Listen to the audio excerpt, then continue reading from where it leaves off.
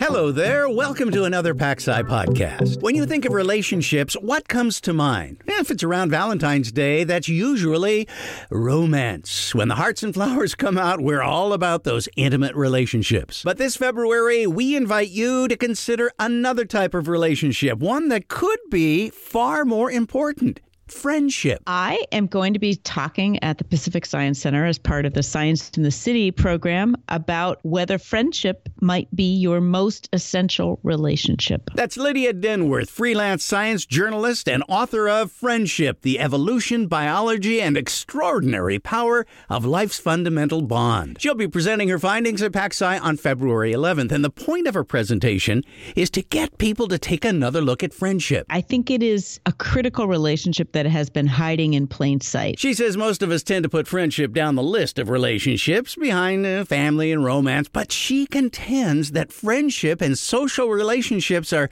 as important to your health as diet and exercise. The relationships that have the most the biggest effect on your health are your quality relationships. They make you feel good. There's cooperation and reciprocity. There's trust. And those are often your friendships, your closest friends. Yeah, sometimes it may cross over to a family member or maybe a romantic relationship, but not that often. She wants everyone to stop and think about the importance of those close friends we all have. And she has some science to back up her assertions. Evolutionary biologists and neuroscientists and cognitive scientists have started to understand that friendship really matters. Since measuring this sort of thing isn't all that easy, she says scientists haven't taken it that seriously over the years. But now her new research indicates that's all changed. But once hard scientists started understanding that relationships mattered, they began to see that friendship was just as important as everything else. This is one very sharp journalist who's done a lot of homework and research and really knows her subject. Her hope is that